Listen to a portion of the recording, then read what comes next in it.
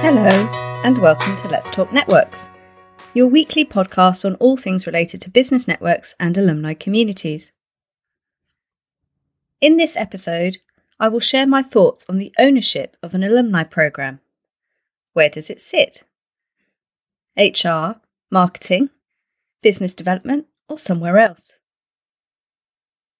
I am your host, Martine Davies, and I'm passionate about developing networks that create value for the individuals in the network, your people past, present and future, and provide real results in terms of return on investment for the organisation.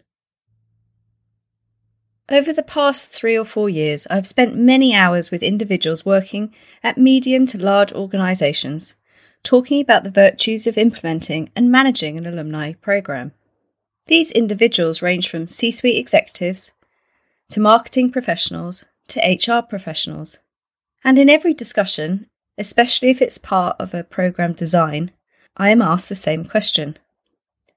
Which function should our alumni programme sit in? It's a really great question to ask, and in my experience, this really is an important question to explore up front. Can multiple stakeholders own the alumni programme? If your sole focus is talent management, i.e. boomerang hires, so rehires, potential candidate referrals, mentoring or coaching opportunities, the answer is pretty straightforward.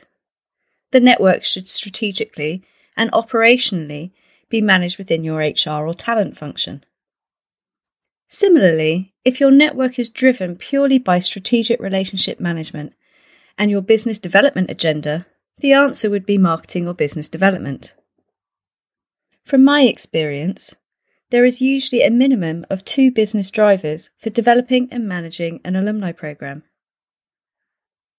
These are typically driven from the overall business strategy of the organisation, with different functions leading to the execution of the different objectives.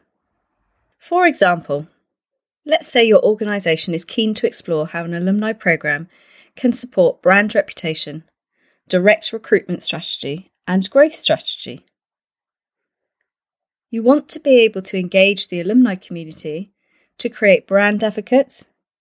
You're looking to attract alumni back into your organisation as employees, and your business depends on revenue growth and is looking to this community for future clients or customers. In this instance, where should the network and team manage this sit now? What function?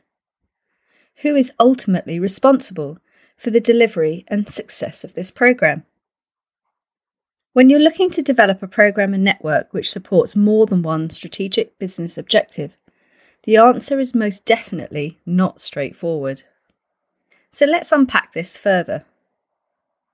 Before we do though, let's remember that a successful alumni programme is mutually beneficial.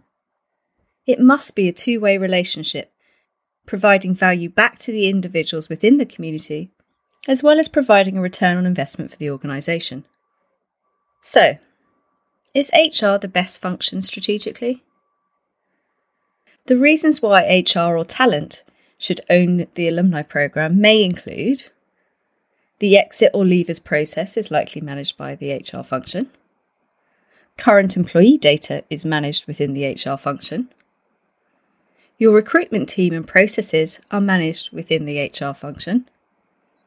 You may see this alumni network as an extension of your employee network, or you may be looking to extend existing employee benefits to your alumni, which is managed in your HR function. But what about marketing and business development? Why should marketing, or BD, own the alumni programme? Here are a few reasons why. Strategic relationship management initiatives are managed within the marketing and business development function. Brand positioning, external messaging and communications and campaigns are developed within marketing. Some of your alumni will already be clients, and you will be communicating with them as clients or customers. Both your marketing and business development skill sets are needed within an alumni team, i.e. identifying key differentiators, messaging, content production, event promotional management, building relationships, prospecting, lead management, and so forth. And finally, your CRM system, your customer relationship management system, is owned by your marketing or business development teams. An alumni program can be operationally managed by either HR or marketing.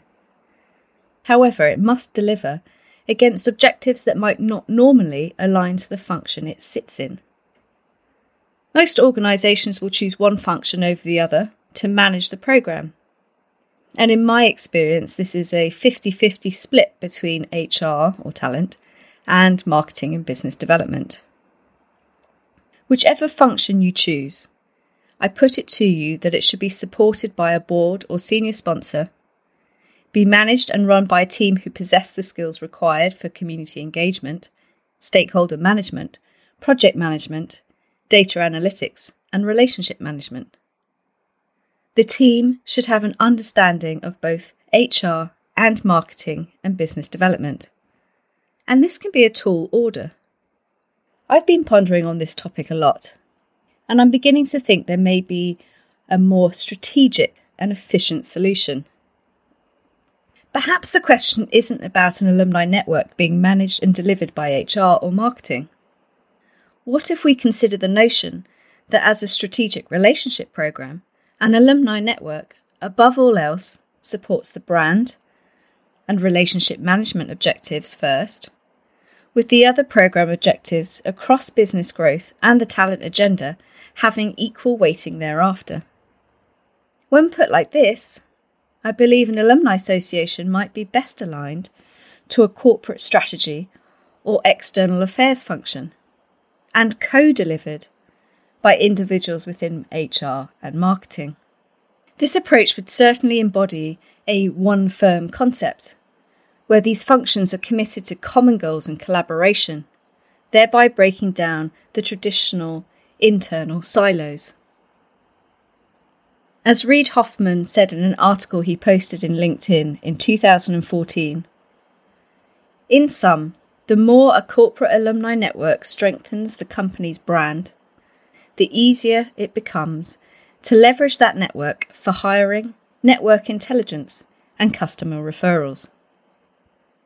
So that's my food for thought for today, and I'd really welcome your thoughts, views, and comments. Do get in touch with me at Martine, that's Martine, at relationshipsandnetworks.co.uk. Thanks for listening to Let's Talk Networks. Remember to visit our website www.relationshipsandnetworks.co.uk, where you can access all the podcast episodes on demand. Join me again next week on Let's Talk Networks.